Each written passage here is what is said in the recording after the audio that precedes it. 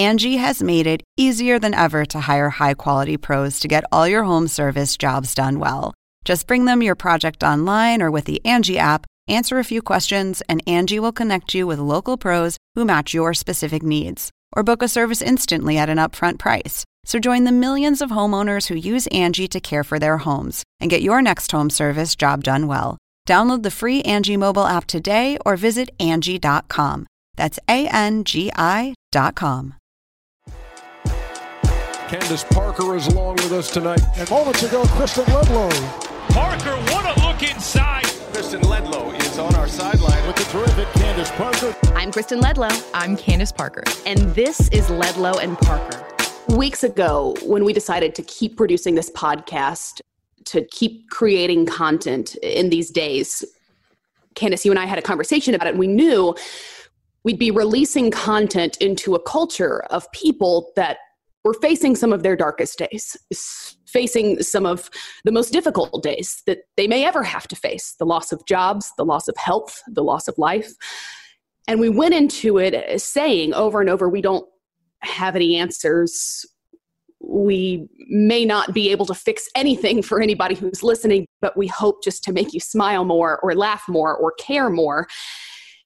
And I know that this has always been real, but I think for me, and I think for a lot of the basketball family, it became a lot more so this week. Weeks ago, Karl Anthony Towns very bravely sat down and he detailed his family's fight with the coronavirus. At the time, both his mom and his dad had been diagnosed with it. He asked for our prayers. He asked that we take it seriously. And days ago, the Minnesota Timberwolves announced that his mother had passed. This season of the NBA, and this season of my life for that matter, it's all been defined by these unexpected and these devastating losses. I don't know how many times I've said in the last several months, but it's certainly more than I've ever said, that words fall short in times like these. Karl, we're with you, we're for you, we love you. And Candace, I think that all of this, again, has just reminded me that we are better together, even when physically we've been told over and over right now to stay apart. The entire NBA family has the Towns family in their prayers. I know Kat was extremely close with his mom, and just from a human level, I mean, we can all tell stories and watch the videos and things like that, but it hits you personally.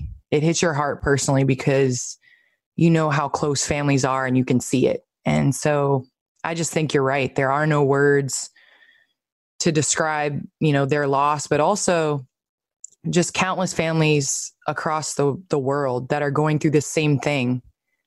And it's a different circumstance because we're not able to be there for them physically. Everybody's told to stay apart, but you're not able. There are some family members that aren't even able to be with their family members when they're sick. And so this is just new territory altogether. This was eye-opening to me, to the reality that so many are facing this very same thing right now. And the thought that the life that you loved could be just another number, because there are so many every single day that are facing this and losing their fight against it. One thing I love about Karl, he donated $100,000 to the Mayo Clinic. And I know a lot of people have brought that up in the last couple of days. But if you look at the timestamps, he did so before his family was involved in this fight whatsoever. He did so because he acknowledged the severity of the situation, the resources that he had at his hands that he could continue to give to the community that he loves. And he gave it before his family was impacted in any way. And that says a lot about Kat. And that says a lot about those around the world that are giving. Kristen, I read this article the other day and it quoted in a book. It's The Signs of Helping Out. And it says some of the best relief is helping others. Some of the best ways of coping is to do something for somebody else. And so it's nice to kind of look around the league and look around the world and look around at people that are doing things other than just giving money. They're giving time, they're giving energy, they're doing small tasks for others. And, after Easter, we were a little tired. You get the itis a little bit after eating Easter dinner. And, my family, there's a neighbor across the street and she's an older lady. She lives by herself. Her husband had passed.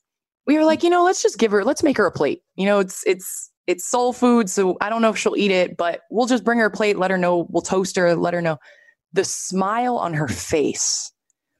She opened the blinds. We were talking through glass. We toasted through glass. I mean, it's like simple things like that I didn't know would make such a difference to her.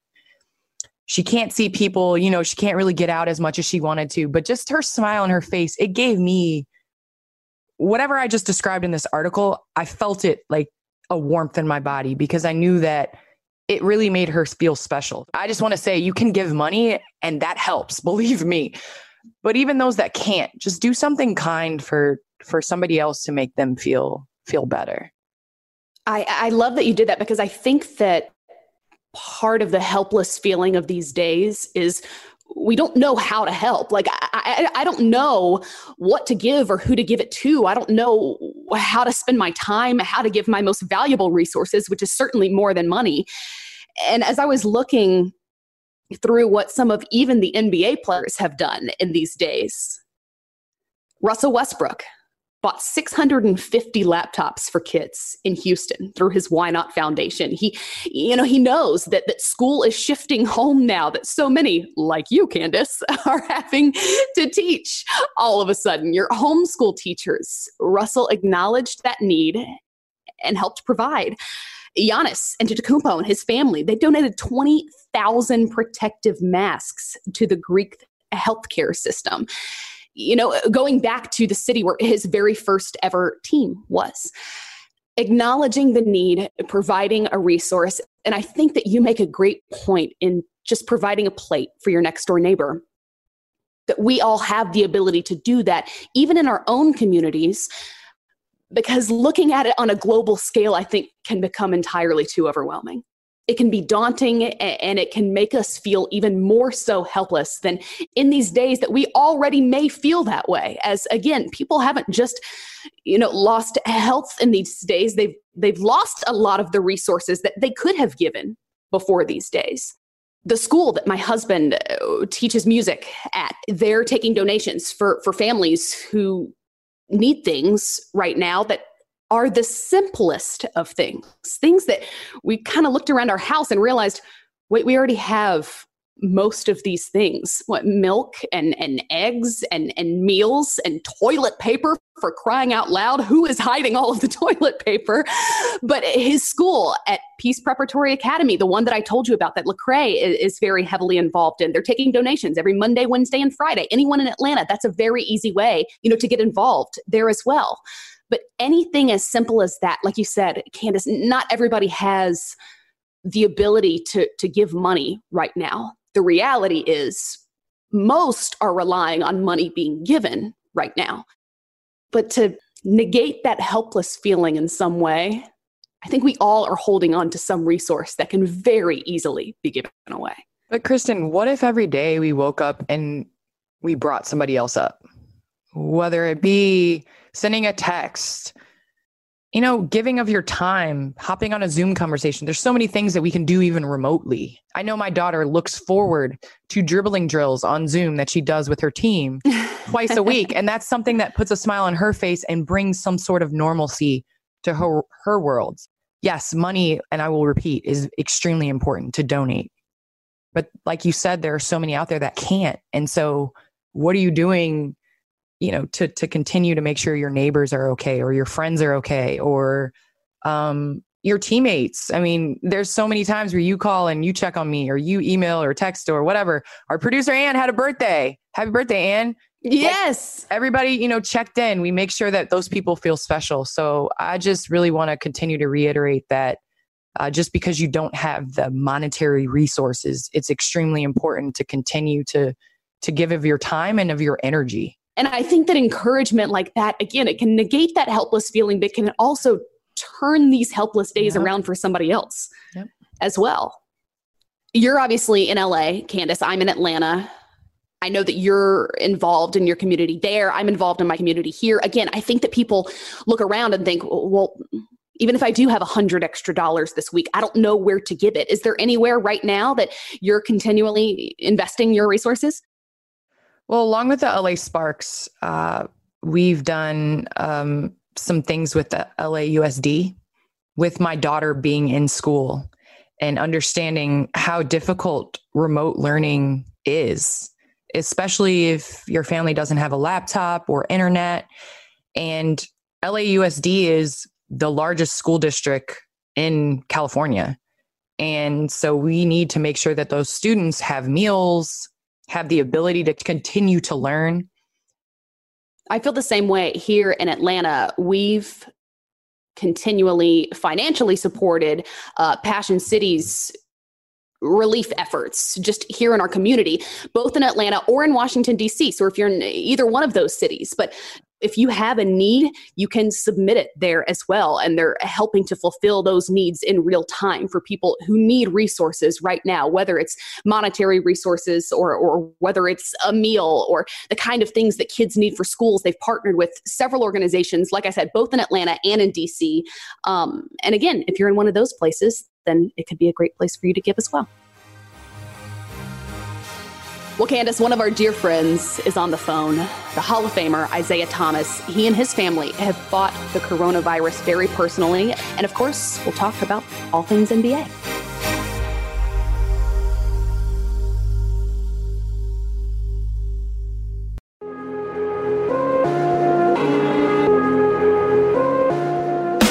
Thomas for three.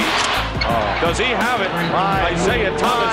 Isiah with a putback off the high glass, and he hit it! The Pistons have won the world championship back to back. Isiah Thomas was unanimously voted MVP. Isiah, congratulations. My honor, my privilege to introduce Isiah Thomas. We welcome in one of our very favorite teammates, the Hall of Famer, Isiah Thomas, and the only point guard to lead us on Ledlow and Parker this week. Thank you so much, Zeke. I am so excited to be here, and I'm telling you, I haven't been this like happy, feel good in a couple of days and a couple of weeks actually. So seeing your face, seeing CP, I mean, y'all got me. Made my day. Thank you for coming to be a guest on our show. We've been talking about a lot this year, and so we're happy it worked out. Thanks for inviting me into your home. Tell us, though, a little bit about what these last couple of weeks have looked like for you, because you opened up this week on Open Court that your daughter was diagnosed with the coronavirus, that she's been quarantined for more than 30 days, the longest that you've probably gone without being able to see her. What have these weeks been like for you? It's been very difficult. It's been very scary also. When we first heard the diagnosis, she went on a trip to Vegas, a women's empowerment trip, and she came back from Vegas and found out that one of the members there in a group of women had tested positive. And so she right away self-quarantined, and it took her a while to get the test. And when she got the test, it came back positive. And when it came back positive, that meant that we couldn't have any contact with her. She's in her apartment in New York, isolated by herself. And, as parents, you want to go and, hug your baby and be with her, comfort her and everything else. And it's been extremely difficult just emotionally for us, but also inspiring for us too, because you're talking about somebody who said, you know what, I'm getting ready to kick coronavirus ass. She's been in her apartment. She hasn't been woe is me.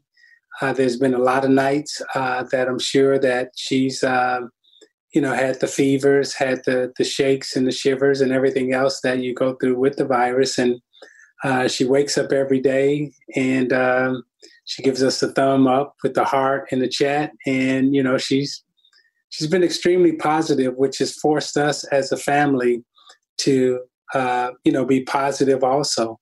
My son, he started DJing for her. He's a DJ, so he gets in the live chat every day at 4:00. I love it. DJ Zeke Thomas, and he starts playing the music, and our family theme song, is "Ain't No Stopping Us Now." We're on the move, right?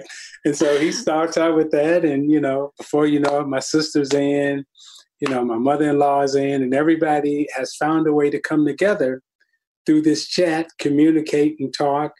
And had it not been for Lauren and Joshua, figuring out a way that we can get together, we wouldn't have this type of family. So we got family now from Flint. We got family from Mississippi. We got family from Texas. Everybody just in the room, dancing, jamming, and chatting to positive vibes. It's been cool.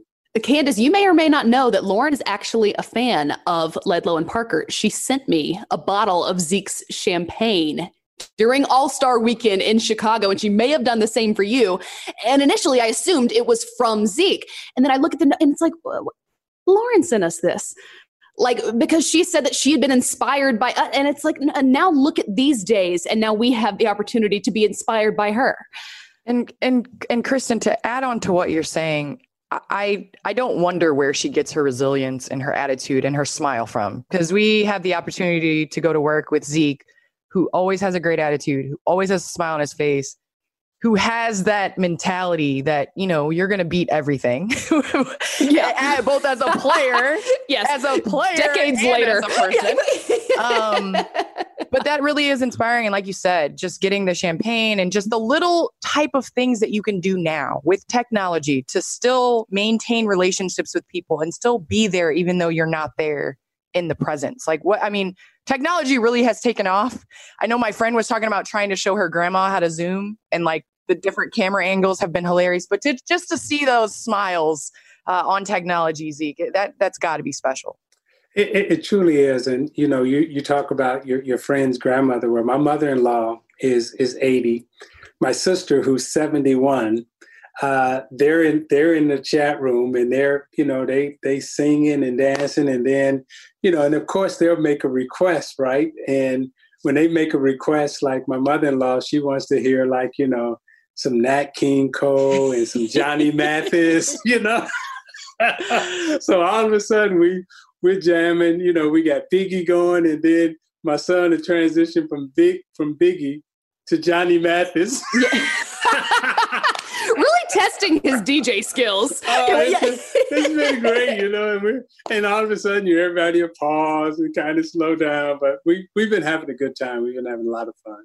We've had the conversation a lot, and we're interested to know from you, as a Hall of Famer, what these days could possibly look like with the NBA moving forward. I know that there are a lot of rumors and reports of what it could be. Are we already in the off season? It's possible. And I'll just follow what Dr. Fauci is saying, is that, the virus will tell us what to do. And no matter how hard we try to push or wish, the virus is in control. And we really do have to follow what the virus is saying to us as human beings and as people. And I think sport has a big responsibility here to lead again. And sometimes leading doesn't mean that you have to be first. Leading doesn't mean that you have to be the one that brings everybody together. Leading means that you may have to be the one who's telling everybody to be a little bit more cautious and to be a little bit more patient. So when you're talking about opening up society, I don't know if sports should be the first thing to jump off the diving board. I think as you slowly move out, you move out into the business sector, into the faith space, and the political space. Sport may be the last thing that you introduce into society, because sport has a way of bringing everybody together in large crowds.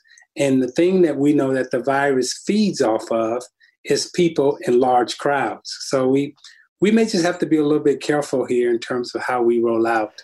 Zeke, there were a lot of things that were canceled that were unheard of, if you think about it. I mean, you think about the NCAA tournament that was canceled. You think about all the seniors that didn't get a chance to participate in that. You think about the Olympics and the cancellation, or basically the postponement until 2021 to the Olympics. You were on a team in 1980 that did not participate in the Moscow Olympics.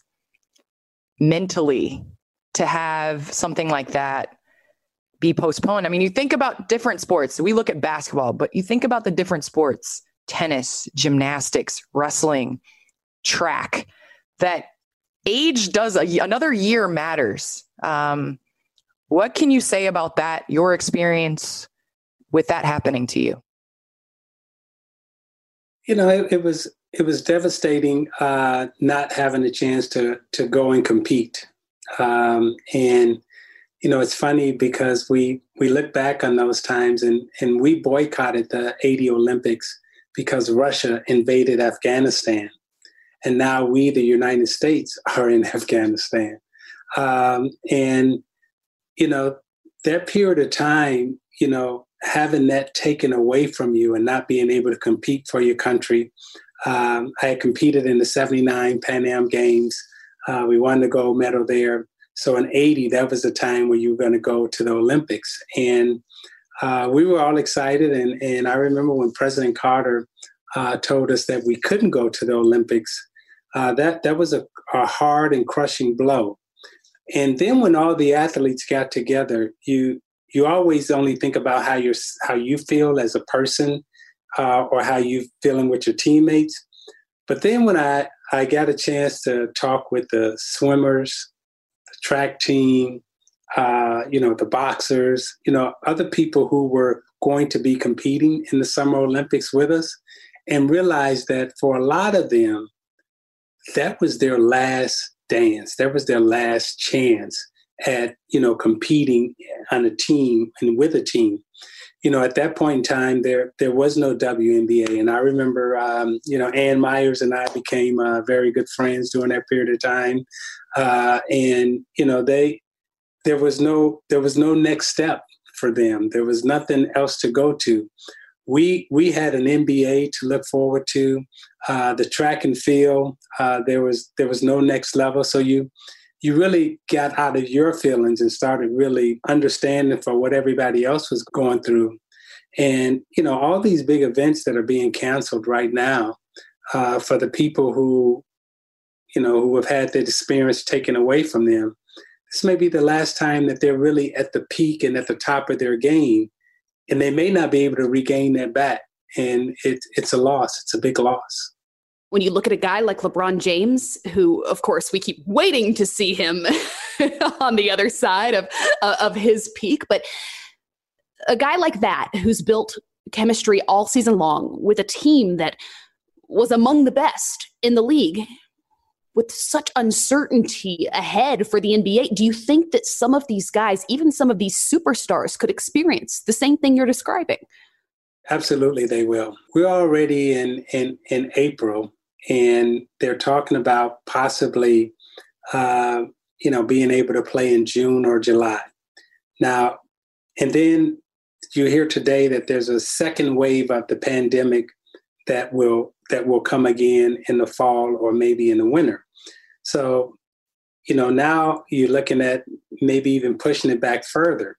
And then it gets to the point where can you really have a season ending? And if you do have a season ending, will these players and a guy like LeBron still be able to be in shape, still be able to have that perseverance, stamina, energy, emotion, drive, all of that still going? You'd probably say no. But to add to what you're saying too, if I'm an owner and I'm paying this man $200 and something million, do I really want to put him out there after being in quarantine for 8 weeks with a treadmill and some hand weights with no gym and risk injury? I mean, it just seems like you're right. It's getting to that point, you know? How much would a championship mean if the circumstances are entirely different or the season is shortened?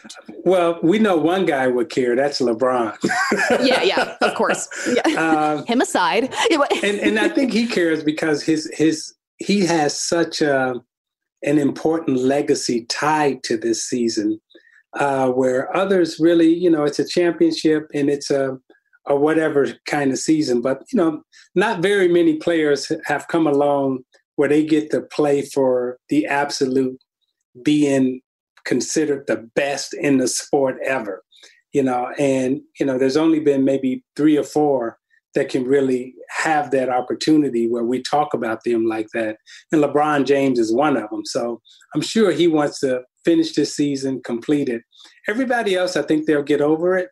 But I think emotionally for LeBron, it could be a hard swallow, on a bitter apple right now. I saw you smiling, Candace. I think that he's segued perfectly into what you want to ask next. I cannot wait. Candace always set me up. What you set me up for now? So speaking of one great player we're talking to, and another great player that happens to be having a documentary come out soon of the Bulls. And I grew up in Chicago. You grew up in Chicago. You were part of the Bad Boys, though. And I will say, and I want to add this, and I think I've told you this. Before we won the championship in 2016, we watched that Bad Boys documentary. And I really do feel like we kind of took on a different energy and attitude and whatever. What can you say about your time playing against the Bulls, being from Chicago, and a certain player that shall remain nameless? Well, I truly enjoyed every minute of it, and that's because we were winning. I love it, Candace. This is what I love about him. Like it's decades later, he still holds on to every bit of it. He won. If we were losing, of course it's misery. But who wants to go home, play in front of your family and friends, and lose? So. Of course, it was great. And, I've said this before, though. There's 2 players over the last, 30 years that you can actually pinpoint the growth of the NBA, the money that we make, and the jobs that we have. You can truly tie it to Michael Jordan and LeBron James. What they've meant to our sport from a growth standpoint, there hasn't been 2 other players who have, expanded and exploded our game the way these 2 have, monetarily and globally from a fan standpoint. But playing against Chicago during those years, but believe it or not, Chicago wasn't our biggest rivalry. They were a good basketball team. But our rivalry during that time was the Celtics and the Lakers. Now, we may have been Chicago's rival, but at that time we were trying to beat Boston. And Larry Bird, Kevin McHale, Magic Johnson, Kareem Abdul-Jabbar, Dr. J. Moses Malone, those were the people that were in front of us that we were looking up to, trying to catch. Chicago and Atlanta, they were actually behind us. And this is no knock on anybody, but when you're trying to catch Bird and McHale, Jordan was the MVP and he was the best player in our league. But from a team standpoint, we were beating their team. And so the Last Dance that's coming out, it will talk about Jordan and their team and their domination in the 90s. But in the 80s, it was, Philly, Boston, LA, and Detroit. Those were the winners. Those were the champions. How often do you still go back and watch any of that? I mean, will this be the first time in years that you've seen any of that old footage? It's interesting. They don't show Detroit, Chicago games. We see Boston, Chicago. We've seen LA. We see Boston, Detroit. We see LA, Detroit. But the only game that they've kind of, shown a little bit is of course, the game that they beat us. But they don't show the other games where we were pretty much beating them. But again, when you go back to Jordan and LeBron, though, those two, in terms of what they've done for our league, we're having a podcast here now in the NBA. You can actually pinpoint the growth and explosion, and you can put it on those two guys' back in terms of while a lot of us get to still eat off of what they've done and how they've exploded our league. Zeke, I get in discussions all the time because I'm from Chicago, and my brothers and I especially now that we have all this free time, we like getting on Zoom and just debating things. And one of the things that was debated was a certain teammate of yours, Bill Lambier, a rival of ours. I don't mess with Bill, but anyway, a rival of our team with the Sparks. Any chance to make that publicly known again? I just want to say, Zeke, Bill Lambier started talking junk on the sideline in Vegas, and I remember I dropped like 30 because he started talking. So I'm just saying, he still talks trash. But anyway. But you got to understand, you play for the LA Sparks. I understand, and I get the rivalry, but I can pick that up. The bad boys have motivated you, Candace, in more than one way. And Bill Lambier said he would take LeBron over Michael Jordan. My brother and I have recently gotten into a discussion about how at the time, especially in the 80s, when Michael Jordan was leading the league in scoring and doing everything, everybody was like, nobody can lead the league in scoring and win a championship. He's not doing all the things that are necessary. Well, now we fast forward to a league that criticized LeBron for passing. But back in the day, passing, you didn't have a superstar that just scored. You had to pass and assist, and you couldn't really lead the league in scoring like that. So one, you have to defend or not your teammate in that, are you taking LeBron over MJ? Or in two, where can you say about the state of the league? And if you would have played in this league, because you were one of those people that assisted a lot more than, you could score anytime you wanted to. He could thrive in this league. Thrive in that. You would thrive in this league. So where do you see your place in this league in the way that it's played now? So that's a very interesting question, and it's a big question because when Lambier's statement, if you hear it out clearly, he said the difference between Jordan and LeBron in their early years is that LeBron came in with an understanding of how to make his teammates better, how to elevate his team. And during that time, you were not going to beat the Pistons, the Celtics, the Lakers, or the 76ers be a one-man show. You had to play chess. You had to scheme. You had to understand how to move the pieces around and to make other players better. Jordan, his early years, he was a one-man show. He would score 50 points. He would score 60 points, and he would be fabulous, but his team would lose. LeBron came in with the understanding of how to move the chess pieces on the chessboard and was going to the NBA final. That was mind-blowing for all of us. And then, Jordan finally learned how to move the pieces around on the chessboard, how to make Steve Kerr a better player, how to make Scottie Pippen a better player, how to elevate his team and still control the game. Once he and Phil Jackson got together, that's when Jordan, team-wise, took off and went to another level. That's what Lambier was saying. So when you talk about the better player, the better all-around player, and I've said this before, the best player, in my opinion, that ever played a game is Kareem Abdul-Jabbar. But when you talk about skill in terms of Jordan and LeBron James, Jordan was an unbelievable scorer. Jordan would come to the table and say, we need 50 points to win, and score 50. Oh, we lost? Okay, we need 60, I'll get 60.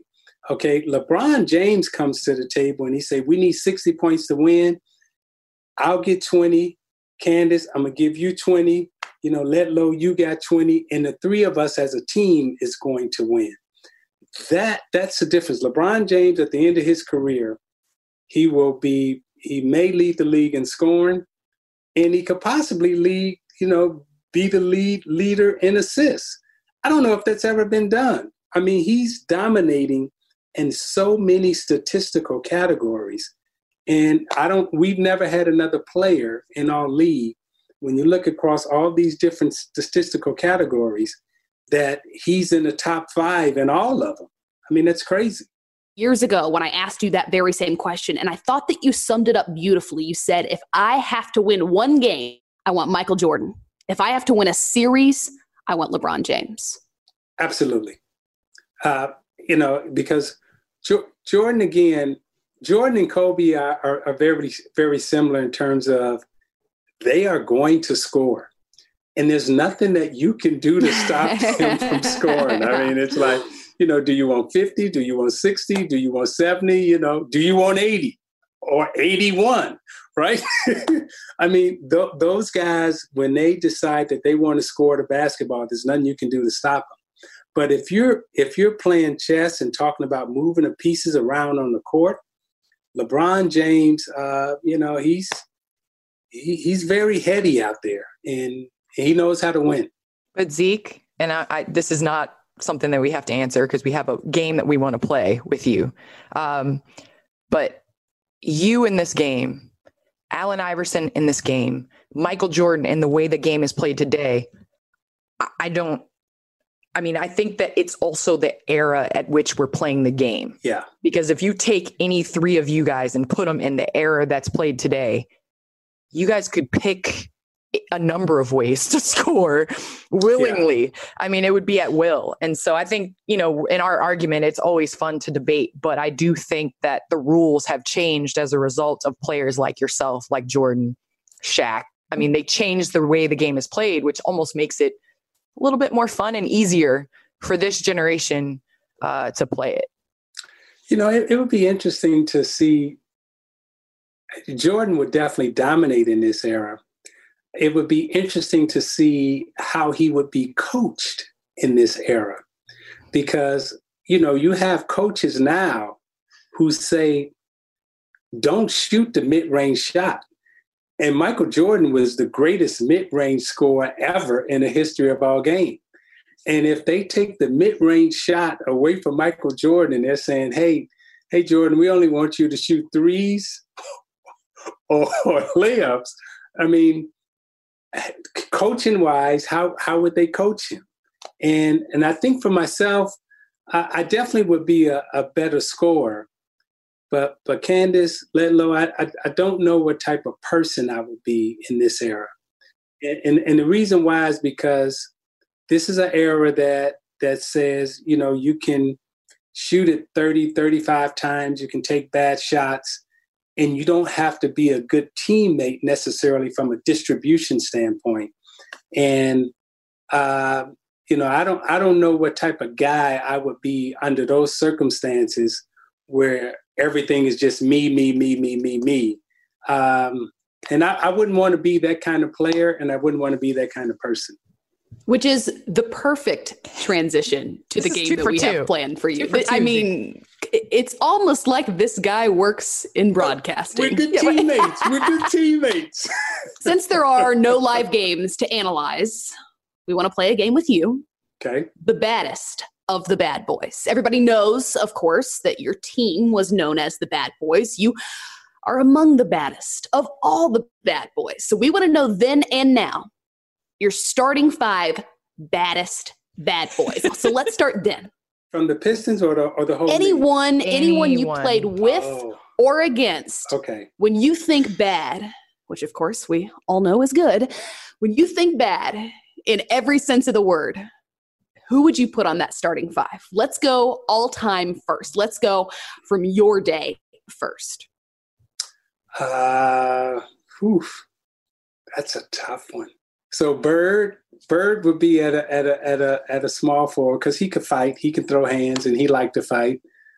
I saw Lonnie Shelton chase Buck Williams up in the stands. All right. So I would put Lonnie Shelton, there and at the guard spot, Sidney Moncrief. Sidney Moncrief was tough.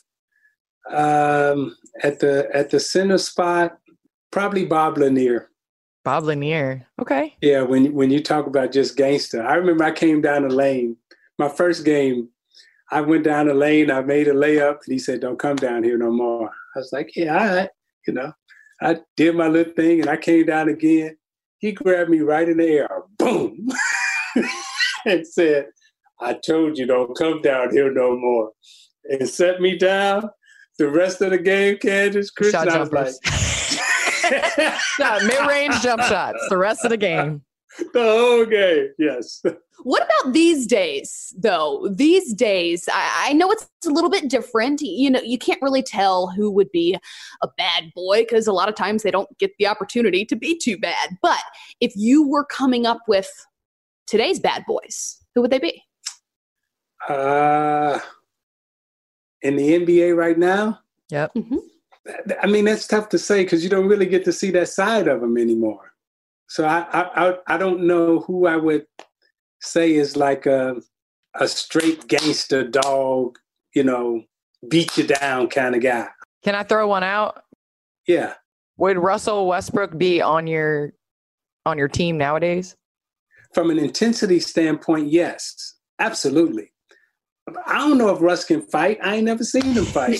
Hey, that fine is kind of hefty. I don't blame you, Russ. And not that I want to fight him or anything like that, because I'm too old to do that. But back then, you kind of knew who could get down.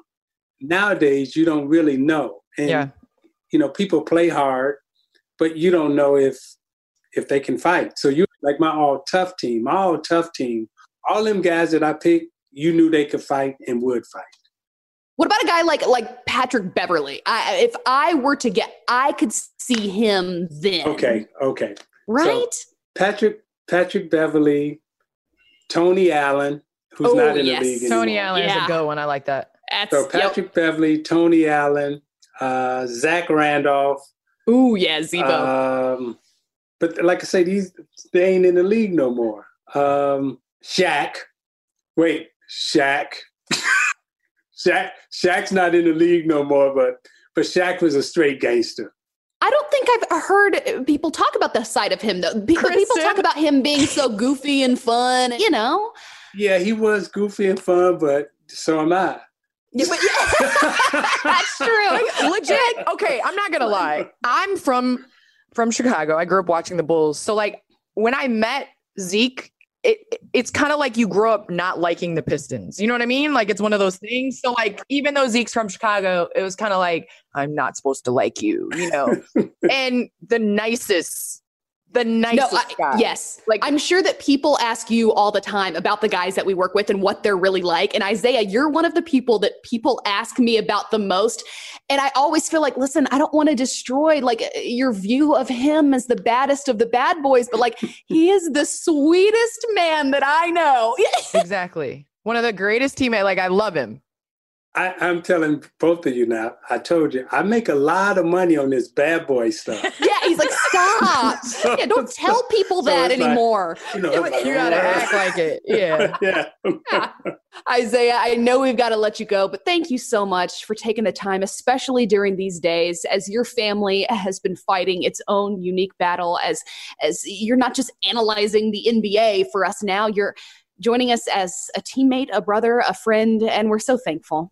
I'm thankful that you guys have me, and truly, you've made my month. You've made my week. Just seeing you guys, and just feeling the love. It's awesome. So thank you, and thanks for inviting me into the house.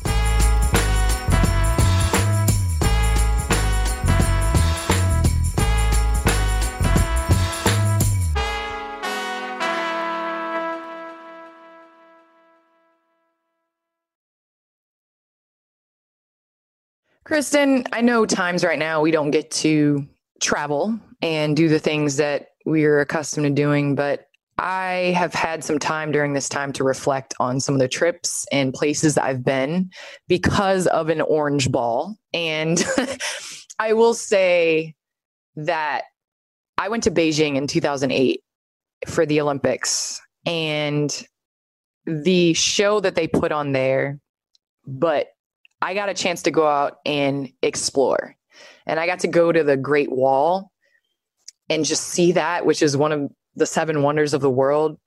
You think about just walking that, got to go to, Chairman Mao, see Tiananmen Square, see all these things that you open up your history book and learned about. And now you're standing, in those places. What are some of your favorite trips that you've taken, or places that you kind of dream of or look back at pictures and reminisce about?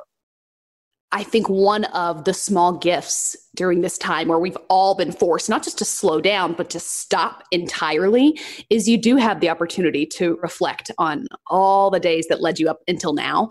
Oh man, when I think about a favorite trip that basketball has brought me on, several years ago, when the NBA was opening its season in London, I had the opportunity to go there and to cover some of just the pregame festivities that were going to take place. I mean, first of all, I think we gain such a limited view of, NBA fans. I think of Bucks fans and I think of Milwaukee. I think of even Lakers fans and I think of LA. I don't think of flying, half a day and halfway around the world and landing and people getting excited even as you're getting off the plane because there's such huge NBA fans over there as well. The NBA fans that will probably never have the opportunity to even watch an NBA game. So when I think about that, going to London, I think that was one of the coolest trips.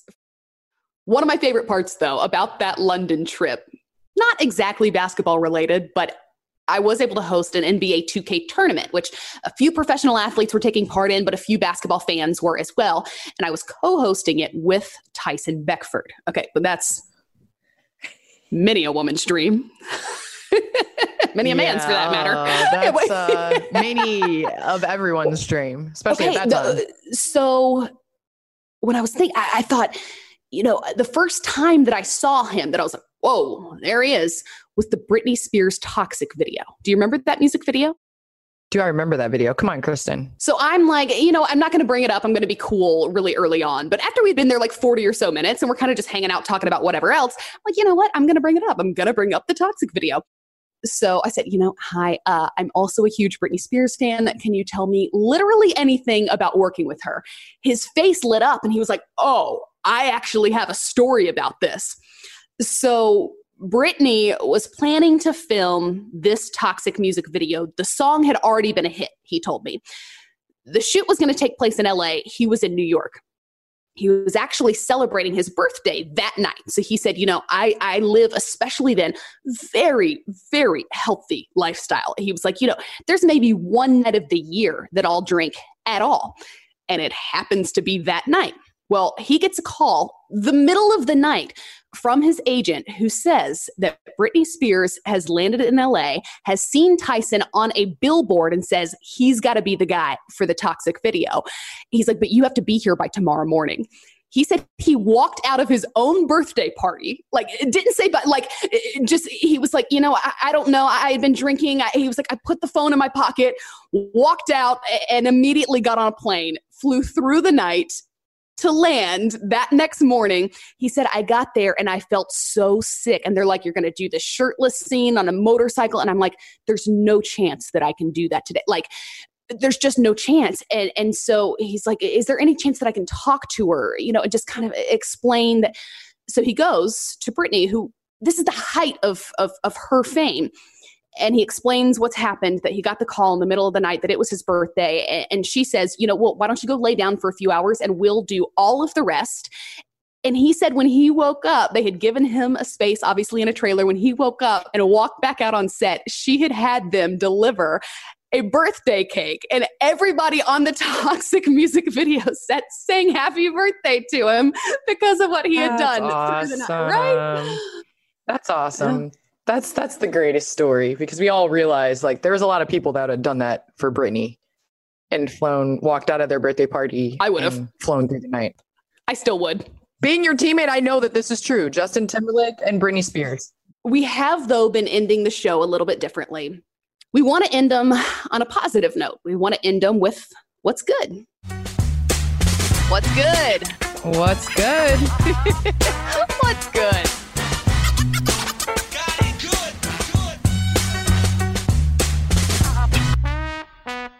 Candace, I'll start with you. I was reading and looking on on social media and I saw that a Brooklyn landlord waived all rent for all tenants. And, you know, he did it with the mindset and left a note on the apartment door and basically just said, I want to make sure everybody's health is what they're worrying about and not paying bills. And he said, just be kind to your neighbors. And if you think about that, just a great human being, a great person gets it. And so I think that was something that brought a smile to my face for sure. Mine is a smile in the upcoming week, but similar in that a great person, great human being just gets it. It is that Candace Parker's birthday is on Sunday. And that's my What's Good of the Week. Oh, no. Oh, no. Happy birthday. Well, thank you for tolerating a crazy Aries like myself. I love it. I love every part. I'm through and through all Aries, but thank you. I share the month with a lot of amazing people. I know Anne is, yes. And our super producer. Yes, super producer is having a birthday. And so, yeah. So you're surrounded by Aries. I am. You know, I've learned a lot about just what that sign may mean just by being your teammate and friend. But happy birthday to you, Candace. Thank you, Kristen. I love you dearly. I'm so thankful that you are my friend, my teammate, and everyone who's listening, wish Candace a happy birthday also. And please, continue to be safe, continue to be healthy, continue to be amazing teammates. Everybody out there that's listening to, Ledlow and Parker, please continue to tell your family and friends to, practice social distancing. We've seen how important it is. So that's what I want for my birthday. I want this to go away the fastest way, and everybody do your job, do your role, play your role. Yes. Even apart, we're better together. 1,000%. I love you, friend. Love you Happy more. birthday. Thank you.